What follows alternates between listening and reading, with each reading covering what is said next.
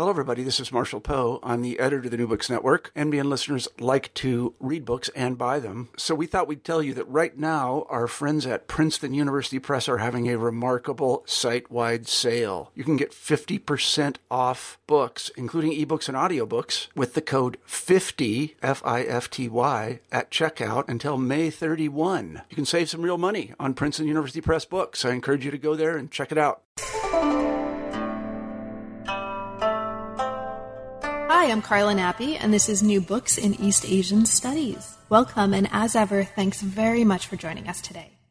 I just finished talking with Shellen Wu about her new book, Empires of Coal, Fueling China's Entry into the Modern World Order, 1860 to 1920. This came out just this year in 2015 with Stanford University Press.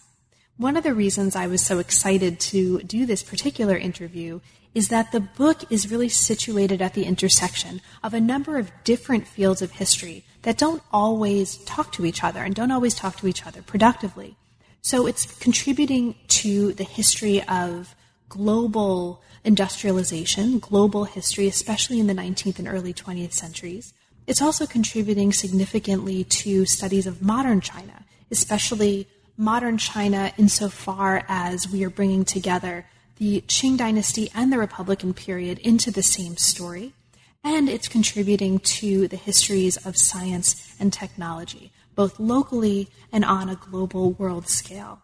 It's a really interesting story that takes our hand and leads us through this narrative from the late 19th century where German engineers and scientists and explorers, among others, are coming into China.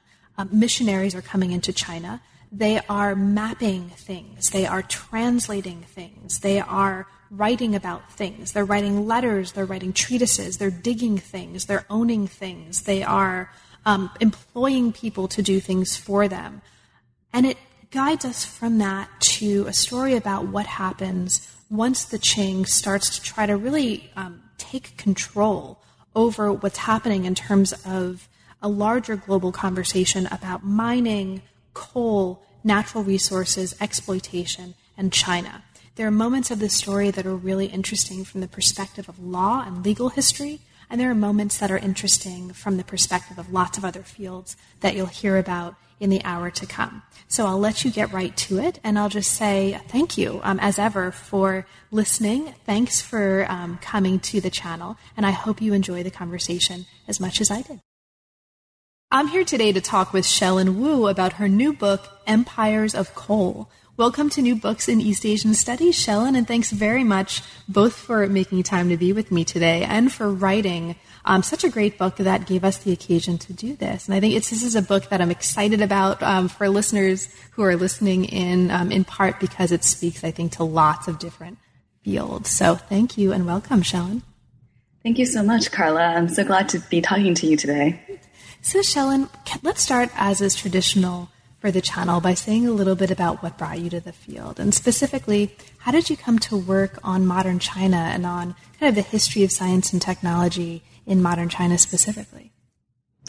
I think it was a rather circuitous route. My original interest was in working on the German overseas empire, and one thing then led to another, and I found myself suddenly in late Qing China looking at coal. Yeah, I know, right? It's one of those stories like yada, yada, yada, and then there it is. That's cool. So speaking of coal, right, this is really what the book is about. The book opens with two men. One of them is a German geographer that we're going to hear much more about later, who incidentally happens to be the person who coined the term for Silk Road. And the other is a Qing official who we'll also hear more about. Now, these two men shared a vision for the future of a modern China that, as you put it, is defined by technological and industrial development. And coal, as you just mentioned, played a really key role in fueling this development. So we're going to see this issue play out and lots of arguments associated with it in the course of the chapters, in the course of our conversation.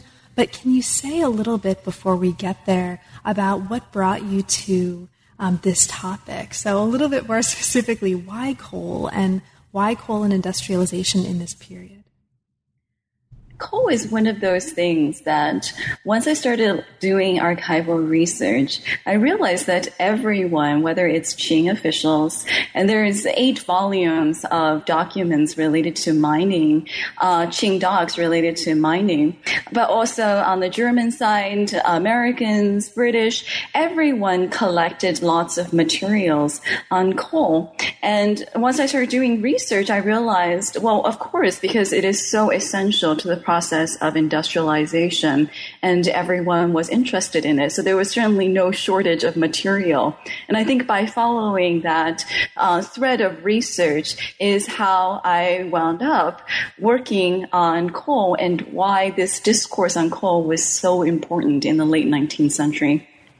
So the project is your first monograph and started out as a dissertation. So can you say a little bit about that transition? Were there any major transformations either in the shape of the project, the nature of the project, or in how you were thinking about your own arguments moving from one medium to the other?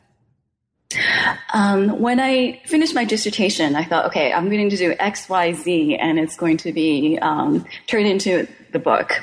And then I did X, Y, and Z, and I got back some reader reports, and it's actually worse off than before. So then I moved it back to original order. And I think a lot of the change is in terms of the framework and in terms of how I framed my argument. So it's not just a narrowly conceived dissertation on a brief span of years, but also more broadly, these bigger questions about what was going on in China in the late Qing, and why is this such an important juncture in modern Chinese history.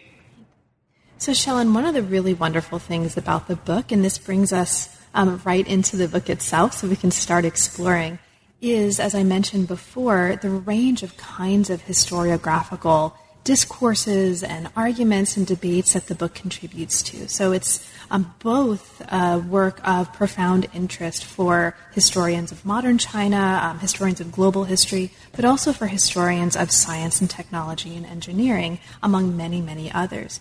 So in the first chapter, you take us through some of the major debates that the book is contributing to and conversations that it's part of. And these include conversations about China and the world, conversations about coal, modernity, and industrialization, conversations about mining, agriculture, and the political economy of late imperial China, and many, many others.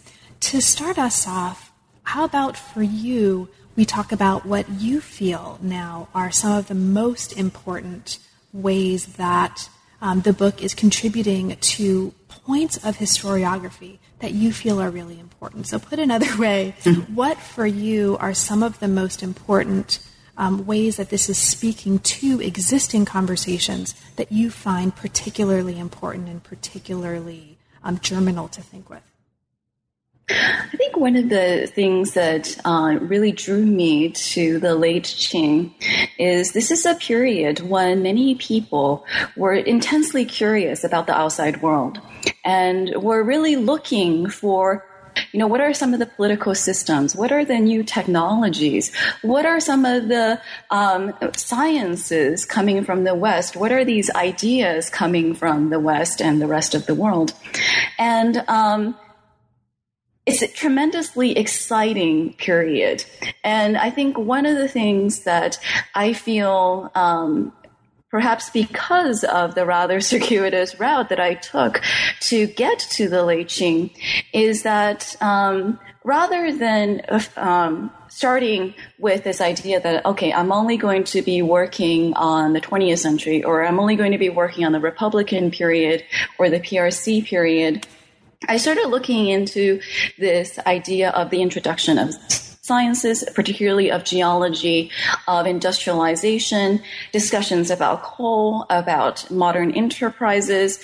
And I realized that many of these things that took place over the course of the 20th century and is so essential to debates about China today, in fact, had their roots in the late 19th century. And in this exciting intellectual atmosphere where people were open to all these things coming from overseas.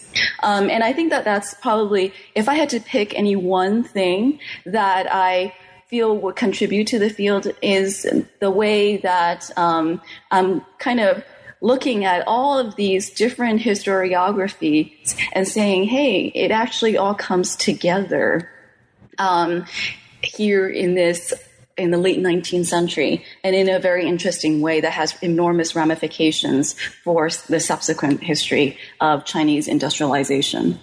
That's right. And some of those ramifications are going to be playing out not just in the early and mid-20th centuries, but even today. And as we get toward the end of the book, we're going to talk a little bit more explicitly about that then. But let's also talk a little bit about how those foundations are laid now. So one of the things that's happening in this crucial period that you're identifying and that you just talked about, the 19th century, is a change in the discourse of minerals, right? There's this transformation that becomes really, really important that you're pointing to here in Chapter 1 from a kind of pre-modern form of geological knowledge in China, and that I say that as a shorthand for a much, much more rich and complex story, right, that listeners will find in this chapter, to a distinct discourse of minerals as natural resources. Now, since this idea of minerals as natural resources, right, is going to have ramifications that are pretty profound all the way through this story, and it starts here, can you talk a little bit about the importance of that idea? Why, for you, is that idea crucial to what's happening in the book, and why the 19th century? I think, well, one of the things about coal and about other minerals is that this is not a new thing. This did not arrive with Western geologists or geographers. In fact, the Chinese had long exploited such resources for various uses, and even as early as the Song dynasty, coal was extensively used for metallurgy as well as for heat in the northern parts of the country. So what I found really interesting is the way that with this arrival of these ideas about industrialization as well as technologies, people with this familiar mineral, with things like coal, suddenly began to see it as something that is extraordinarily important for China's place as defined against the rest of the world. And this is something that began to circulate in the late 19th century, the idea that, okay, China, we have enormous deposits of this stuff. And this is one way in which we could rapidly develop and catch up with industrialization and with the rest of the world. So one of the major factors in shaping the arrival of these new ideas and the subsequent transformation in the discourse in China that you're describing here was the global circulation of people, of ideas, of objects that's happening in this period. And one of the people who is part of this circulation and becomes really important for laying the foundation for the subsequent development of a discourse about coal as a kind of natural resource in China is the focus of the second chapter. This is a chapter that focuses on German geographer Ferdinand von Richthofen. This is the German geographer that I mentioned at the very beginning, and he is in China from 1868 to 1972. Now, he embodied a concept, as you describe it here in this chapter, of multiple imperialisms. And he's very much part of a larger context of imperial and colonial interest in and of China. So let's start by talking a little bit about that. Specifically, what's going on in this period that he's part of in terms of German interests in China, and what do we need to understand about German colonial interests in China to understand something important about the context that's bringing and keeping Richthofen to and in China? So in the period when he goes with a Prussian mission to Asia and subsequently travels in China, the German Empire, the Second Empire, has not yet formed. So in many ways, the Germans felt like they were playing catch up to the British and the French. And so they were peculiarly attuned to these processes of industrialization because in many ways that's happening within the German states. And this is something that Richthofen in his upbringing, in his experiences in Germany is also seeing. At the same time, you're seeing this 19th century, this great age of exploration. So it became enormously important for scientists, for geologists, and for geographers to make these expeditions to remote parts of the world in order to prove their theories, in order to make their name. And so in addition to Richthofen himself that I talk about, I mean, this is also the period when Darwin is traveling on the Beagle for 5 years around the world, when the Americans are also sending out multiple year expeditions, circumnavigating the world. And so you have people who are scientifically interested going around the world collecting natural science and collecting knowledge, but also contributing to the establishment of European empires and imperial interests. Now, one of the factors that's fueling this development of empire is geology, right? And geology in this period, as you describe it, really, really clearly here, is developing as an independent discipline that's diverging from geography in Europe and the Americas at this time. Also, during this period of expansion, geology becomes really important to the consolidation of colonial power because, as you put it here, it's aiding in the extraction of mineral deposits that are valuable to the colonizers. So this is very much an important part of what's happening that we need to understand, as you put it in this chapter, to understand what's happening in China. So Richthofen is working in this context, and he's contributing significantly to the study of Chinese geography and geology. Now, he's doing this in a series of major writings. There are different kinds of writings that are all having different kinds of significant impacts. These include a multi-volume work on China. They include letters from 1870 to 1872 to the Shanghai Chamber of Commerce, and they include maps, 2 folios of maps on China that were produced in 1885. Let's talk about these maps. These were really important not just for what happens after, but also for how we understand mapping and cartography and its implications in how China is understood. So can you talk to us a little bit about these maps? What for you is important about these maps and really any other of his writings that you feel are particularly important to shaping the story? These maps that he published in the 1880s in Europe, so there have been Jesuits also did surveys in China for the Qing court, and their work were published in maps in Europe. But Richthofen's maps were the first geological maps of China. And if you've ever seen a geological map, it's quite different from a surface map. It's not about the topography. It actually goes beneath the surface to look at where the different deposits of materials. To be fair, he wasn't entirely accurate in all of them, but this is a beginning, and this is one way in which he, starting in Europe, but also subsequently in Asia, started to circulate this information and also to circulate this image of China that had previously been, this is this exotic land. This is where silk, this is where porcelain, this is where tea comes from. With these geological maps, suddenly people were thinking of China not just as this source of luxury goods in Europe, but also as a place which contains enormous deposits of valuable minerals, and including coal, including iron, including other minerals. And so this is where I think really, really important, because it was so transformational for the image of China, both abroad and also domestically. And so I also look at the way that for a lot of people looking at Richthofen's maps, many of the Chinese students, even later, they didn't speak German, so they didn't necessarily understand what he was writing in his longer works. But with these maps, they immediately understood that this Western explorer had exposed China's treasures for the rest of the world. And this is the treasure map that's drawing so much Western encroachment and interest to come to China. And it's really interesting, just kind of incidentally as an oral footnote, that this is the same person who becomes very well known for coining language of the Silk Road, right? The term Silk Road in German. So it's really interesting to think about him as a pivotal figure in terms of how we relate dimensionality to China, right? We've got depth and we've got surface, and he's just such a fascinating figure because of that.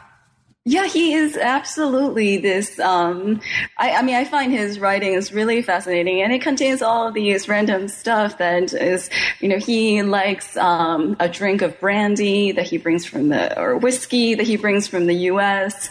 I think he's managed to sleep maybe 4 hours a night while he's traveling, keeps intense field notes. He's writing into the night, and he talks about how when he's traveling in the interior of China in these places where they've never seen a Westerner before, people crowd around and look at him while he's eating. So it's a really interesting guy. I would watch an epic Netflix TV miniseries about him. So just saying, for anyone listening who's a screenwriter. So this also, before we move on to the next chapter, this also is an important moment in the book for bringing up a theme that recurs throughout the book, and that's the theme of the underground and importance of the underground. So I won't ask you to talk too much about that now, but I want to mark for listeners that the importance of the maps in terms of their showing of depth underground and their mapping of the underground is just one way that this idea of the underground is really important to what's happening in the book. So as we turn to chapter 2, we turn to one of my favorite chapters for various reasons, and this is a chapter that looks at the importance of translation in this period, to what's going on and to the rendering and engagement with geology, geological works, mining, and the search for wealth and power. So the chapter looks at 19th century translations of geological works that are done by missionaries in China, and it focuses on 3 primary case studies that represent 3 different approaches to the translation of geology. And this is important for listeners who haven't yet had a chance to read the book to mention, because this chapter is not just taking for granted that we understand what translation is, how it is, and where it is. The chapter is contributing also to, I think, really complexifying and giving more richness and multiplicity to what we think about when we think about translation practices more generally. So there's a lot of bigger implications, even just to this chapter itself. The 3 primary case studies that the chapter looks at are the case of advanced textbooks of geology and mineralogy, a set of practical mining manuals, and introductory primers of geology. These are all fascinating, but I'll ask you specifically to talk about 1 or 2 of them. So the advanced textbooks of geology and mineralogy are translations of James Dwight Dana's Manual of Mineralogy and Charles Lyell's Elements of Geology, like the famous geological treatise by Lyell. They're produced by American missionary Dr. Daniel Jerome McGowan and by Hua Hanfang. So, the nature of the practices that produce these translations and the subsequent outcome of these translations is really, really interesting. So, can you talk a little bit about these? What for you is most interesting about the nature of the translations here, and how were they used afterwards? And if they weren't widely used, why was that, and what's important about that? Well, the thing about these 2 translations is that I think someone actually in the 19th century who had to read them in a school described it as eating sawdust. And it's true that these are really difficult to read. And part of the reason is because of this process of translation, which in this period is really this collaboration between a missionary, in this case McGowan, who has no back. He's a medical doctor, and he also maintained a practice aside from his work as a translator, and a Chinese collaborator. And what would happen is the missionary would orally say what this particular work is about. Then the Chinese collaborator would put it down in classical Chinese. And so ideally, this is supposed to be this collaborative process, and you produce this work that gets at this important work. But oftentimes, neither the missionary nor the Chinese collaborator necessarily have backgrounds in the particular topic that they're translating. And also, for a number of these missionaries, their quality of their spoken Chinese differ very widely. McGowan's Chinese appeared to have been quite poor. Hua Henfang, who's a very, very talented engineer and did all sorts of other things during this period, including making this engine, basically based on some drawings that he saw in these missionary magazines. Hua Henfang, but his English was very poor. So the two of them had enormous difficulties with communication, and this comes out in the prefaces to these two works on geology that he helps to translate. And in the second one, where Hua actually falls ill during the process of translation, he's remarkably candid in the preface about how McGowan still maintained his medical practice. And so sometimes Hua would be sitting around waiting for him to come back from visiting patients all day long. And that Hua would often have no idea what McGowan was talking about and would be looking at his facial expression to try to figure out what's going on.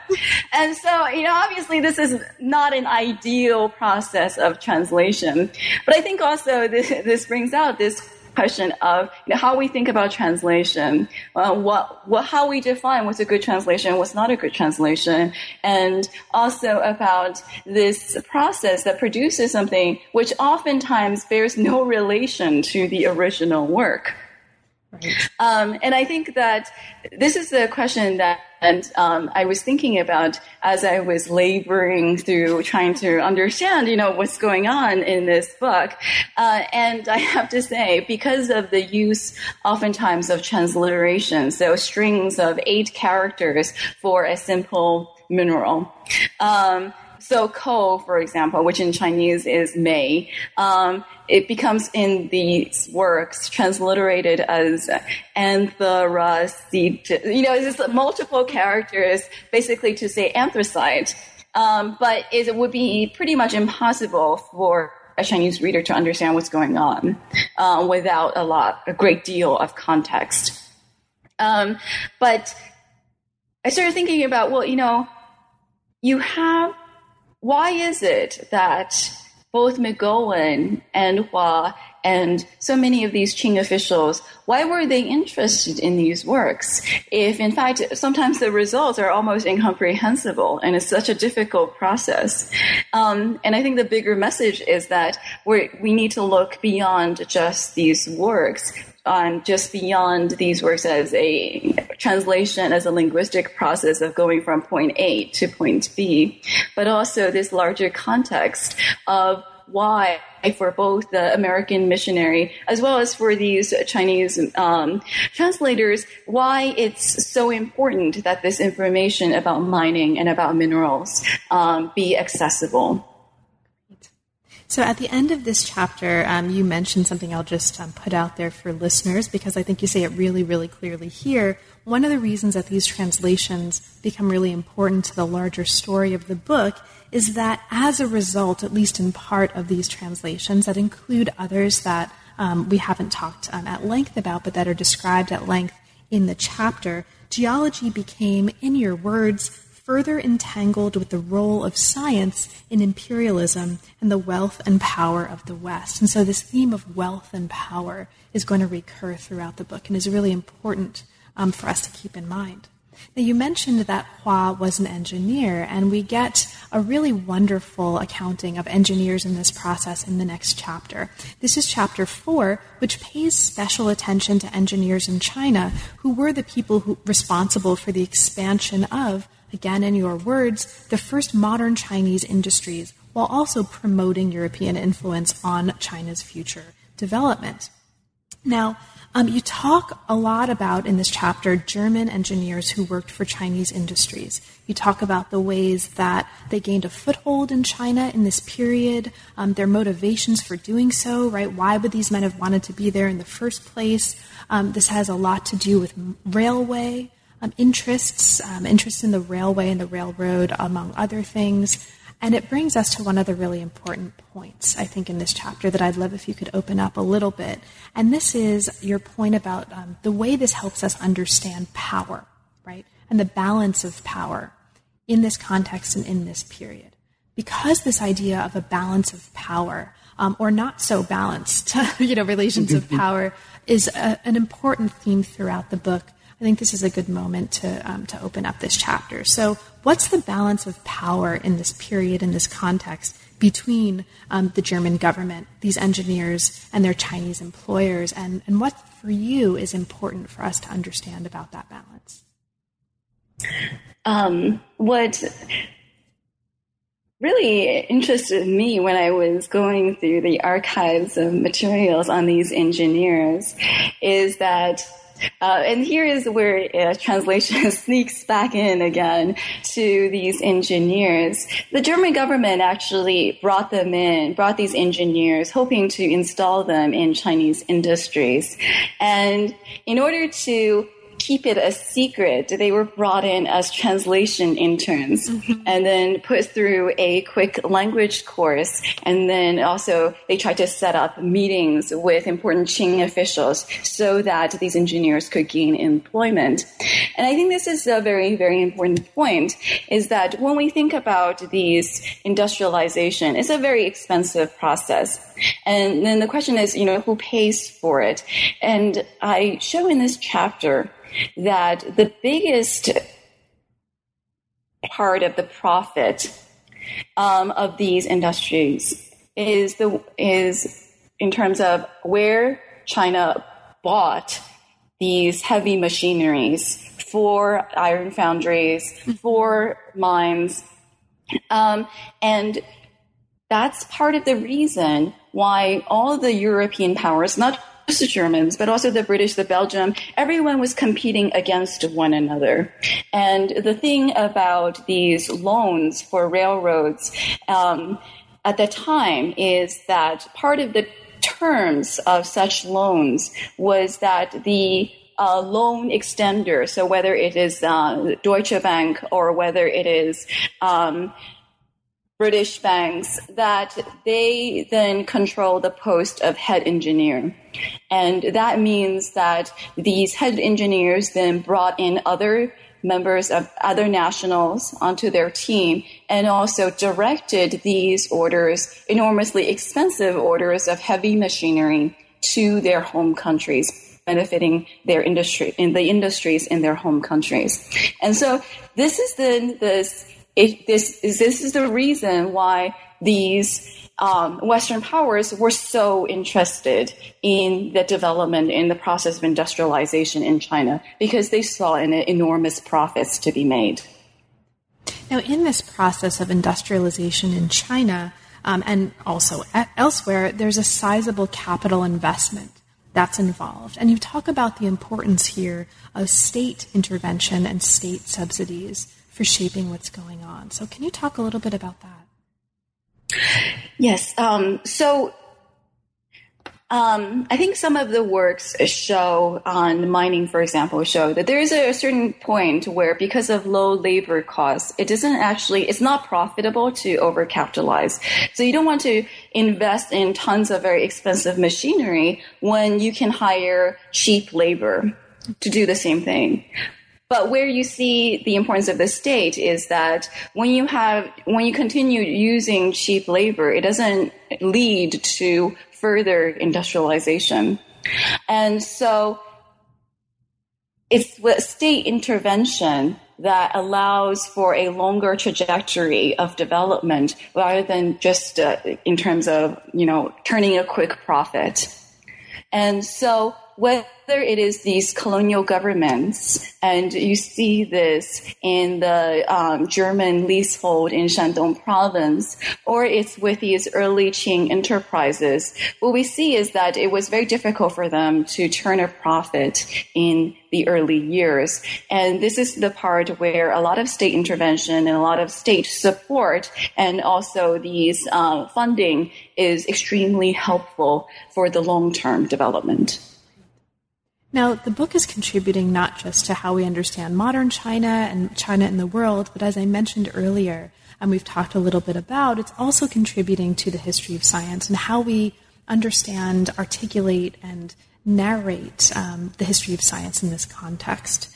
Now, there were very porous boundaries that you describe here between science and industry in the 19th century, and the chapter is, in addition to all the things we've been talking about, it's also making a larger argument about the ways that we tend as historians of science to think of science and applied fields of technology as separate entities. So one of the contributions that this chapter in particular is making is turning our attention to the importance of applied technology, of engineers in this larger story that we're telling. So do you want to speak a little bit to that also as a kind of work that this is doing? How does that matter to you, and what do we need to understand about how that's important to your goals for the book?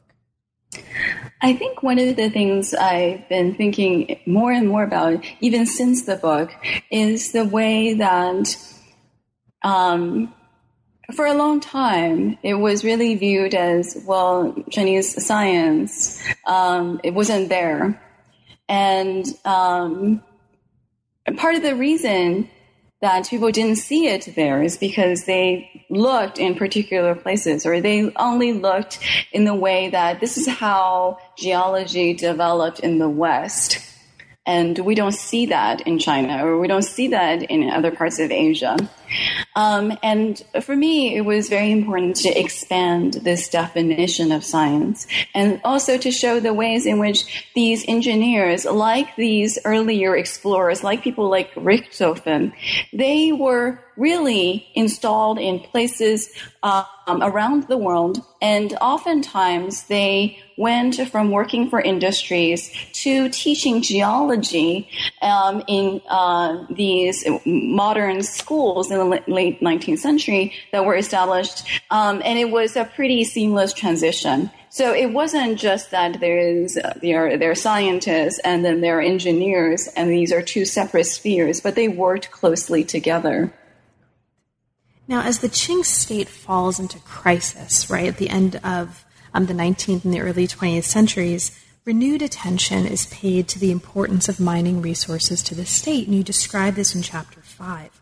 This crisis brought about a complete overhaul of the legal framework for dealing with mining rights. And so as we talk about Chapter 5, we talk about a context that's going to be perhaps of special importance to listeners and readers who are interested in law and in legal history. There's a lot of really wonderful stuff happening here that's around legal history and the history of law.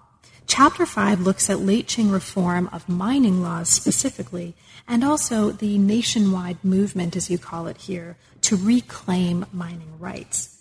So as we saw earlier, Richthofen had helped create an image of China as a land of mining resources to be exploited, right? He wasn't solely responsible for this, but this is an important part of the story.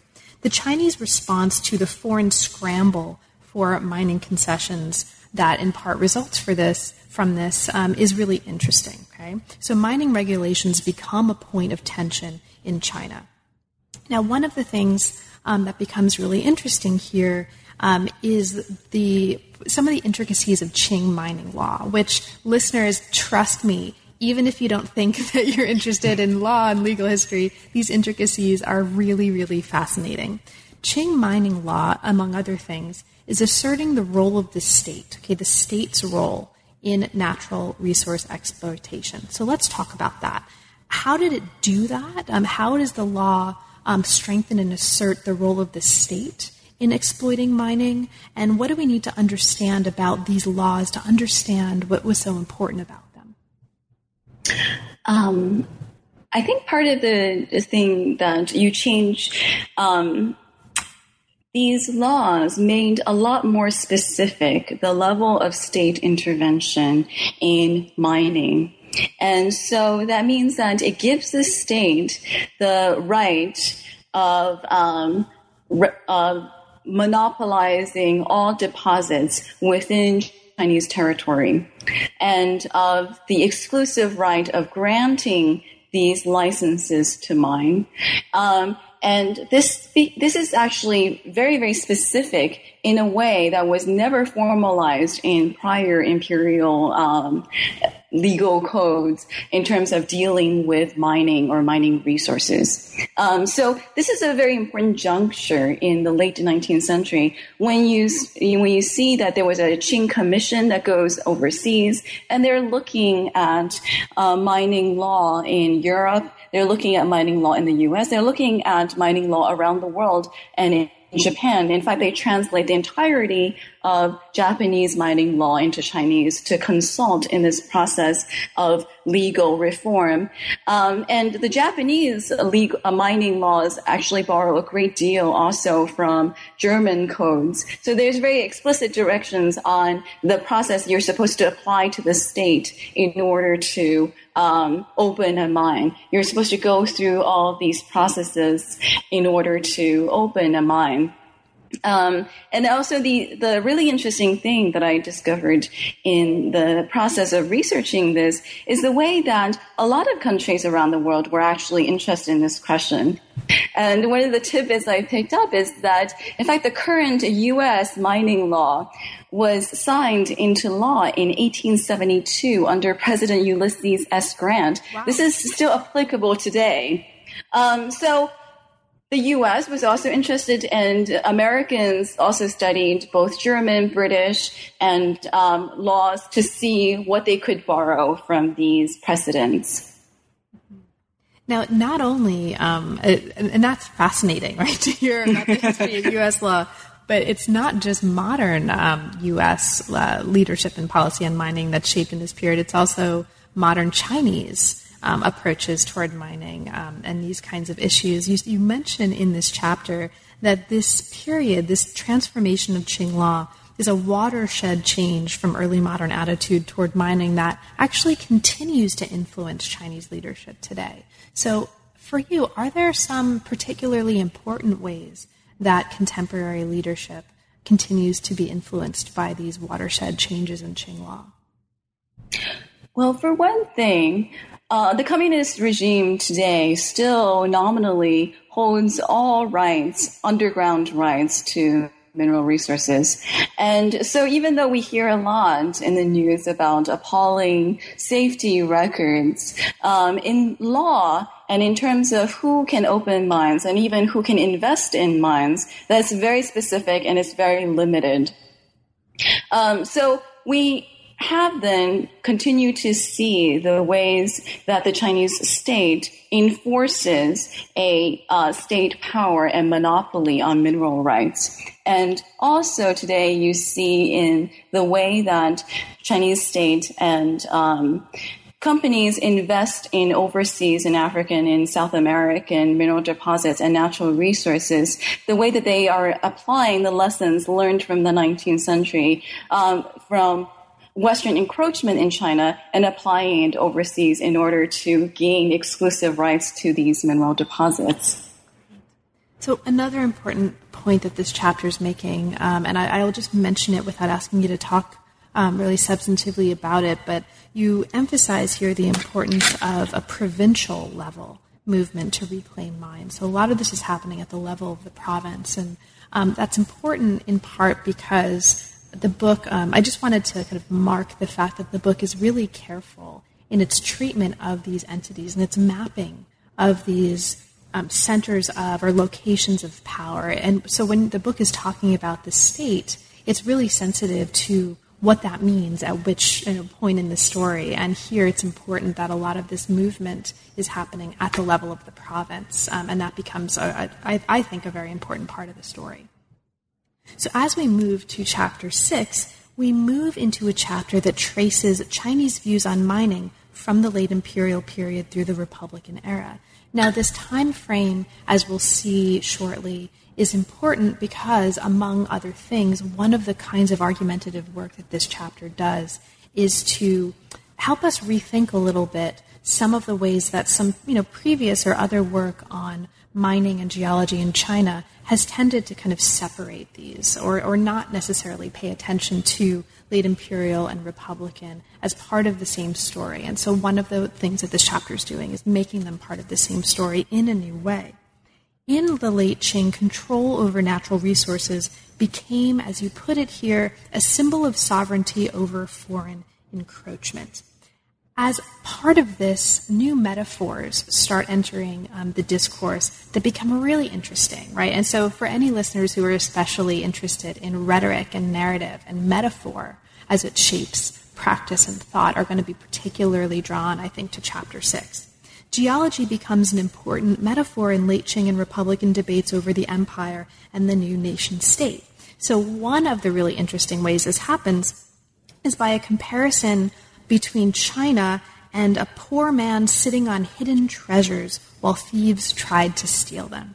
So I'm absolutely incapable of reading any kind of accounting of the phrase treasure or hidden treasure without asking the person who's written on this talk about it, because I'm obsessed with treasure. So, Helen, can you speak to this idea, the importance of this metaphor of hidden treasure and thieves, and for you, what's most interesting about what's going on here?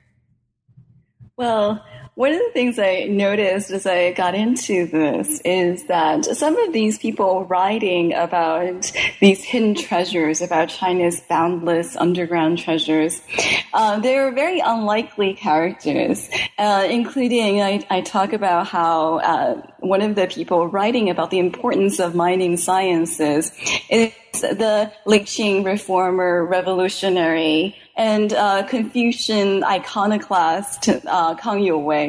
So this is a guy who is a very, very well known intellectual in the late Qing period. Later on in life, he travels a great deal. He was very popular with overseas Chinese, and he traveled in style. I mean, this is a man who is used to staying in great, wonderful 5-star hotels while he's overseas traveling. So not the kind of guy who you would expect to write about mining necessarily. And I think this is one of the things that I realized, how these ideas about Chinese mineral deposits began to filter outward. So we're not talking about a few officials making building industrial enterprises or a few people who are interested in geology per se. We're talking much more broadly about this idea that percolates throughout late Qing, early 20th century writings about the idea that China has these enormous unexplored treasures, and that geology and mining is one way to access that. And that if only they could access it, then this would solve so many of the problems, so many of these, China as this poor man in the late 19th century, in the early 20th century, with all of these problems, with a collapsing state, that these underground resources is really the way to solve all of these problems. That's right. So mining becomes a metaphor for reform. Mining becomes key to China's wealth and power. This really interesting way.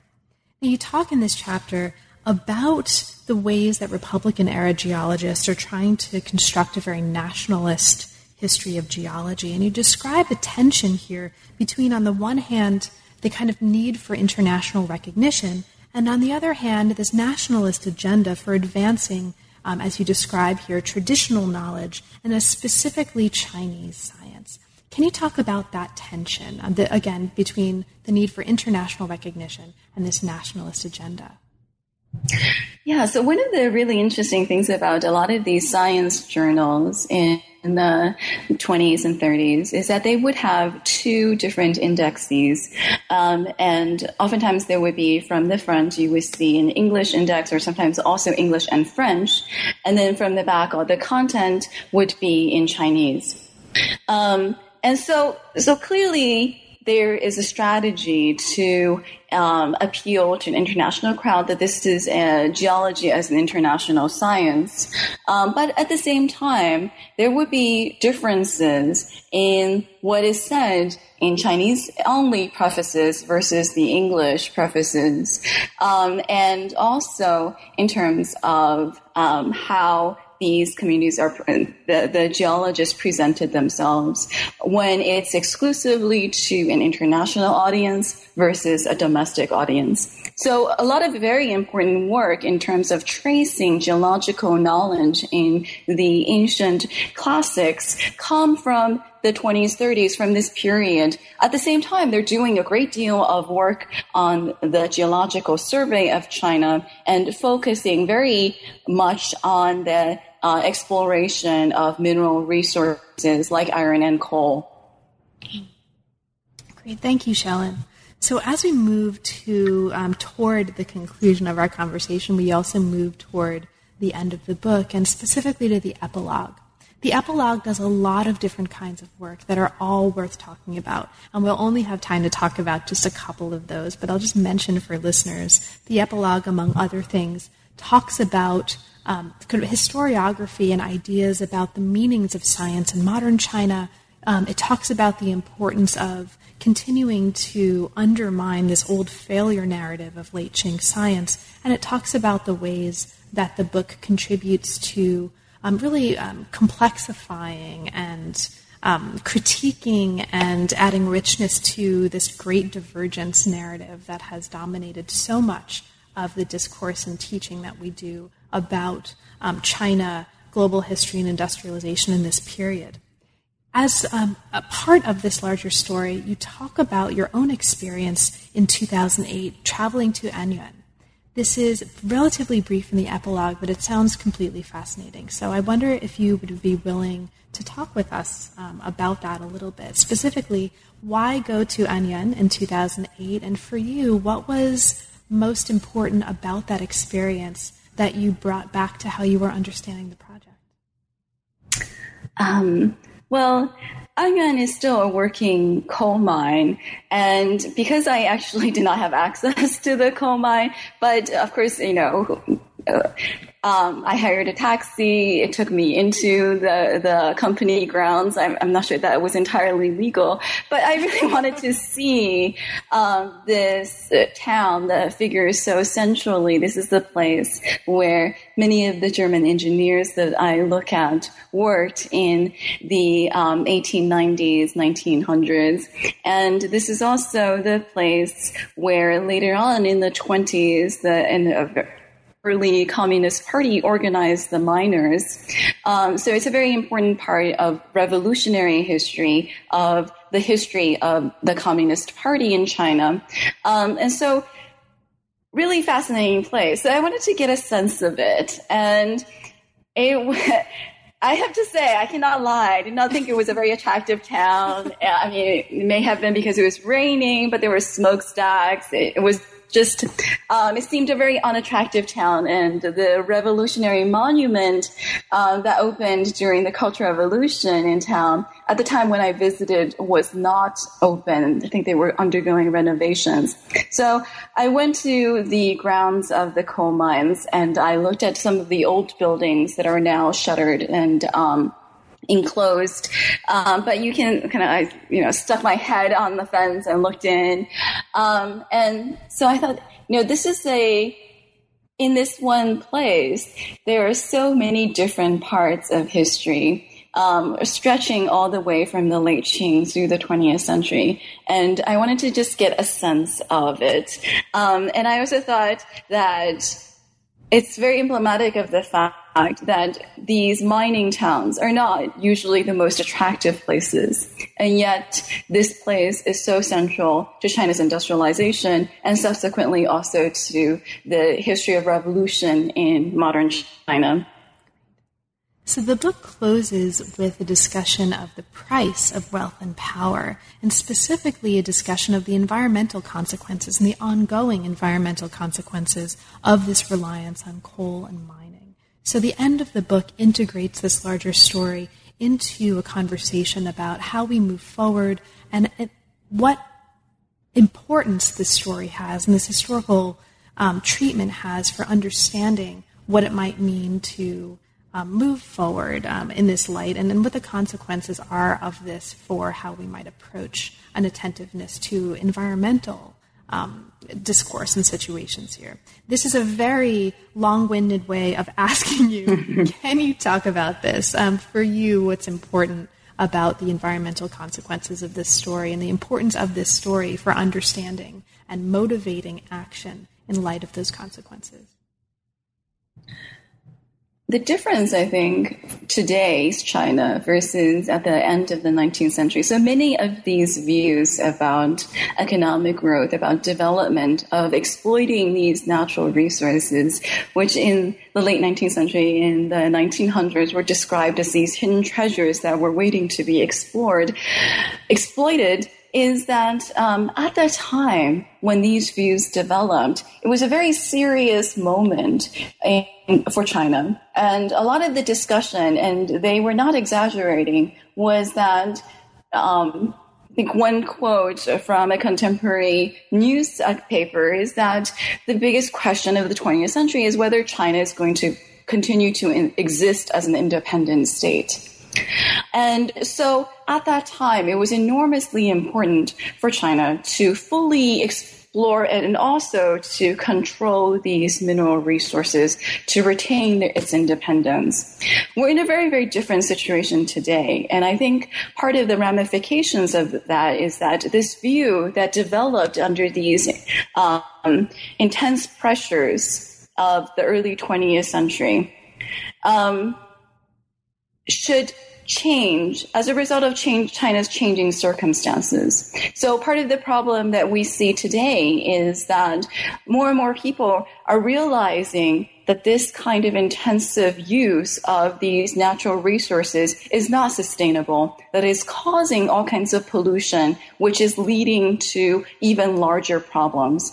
And so the problems today is not foreign encroachment, but the fact that the continued heavy use of coal and also these environmentally damaging mining practices would ultimately result in far greater and long-lasting damage to China than any of this foreign encroachment.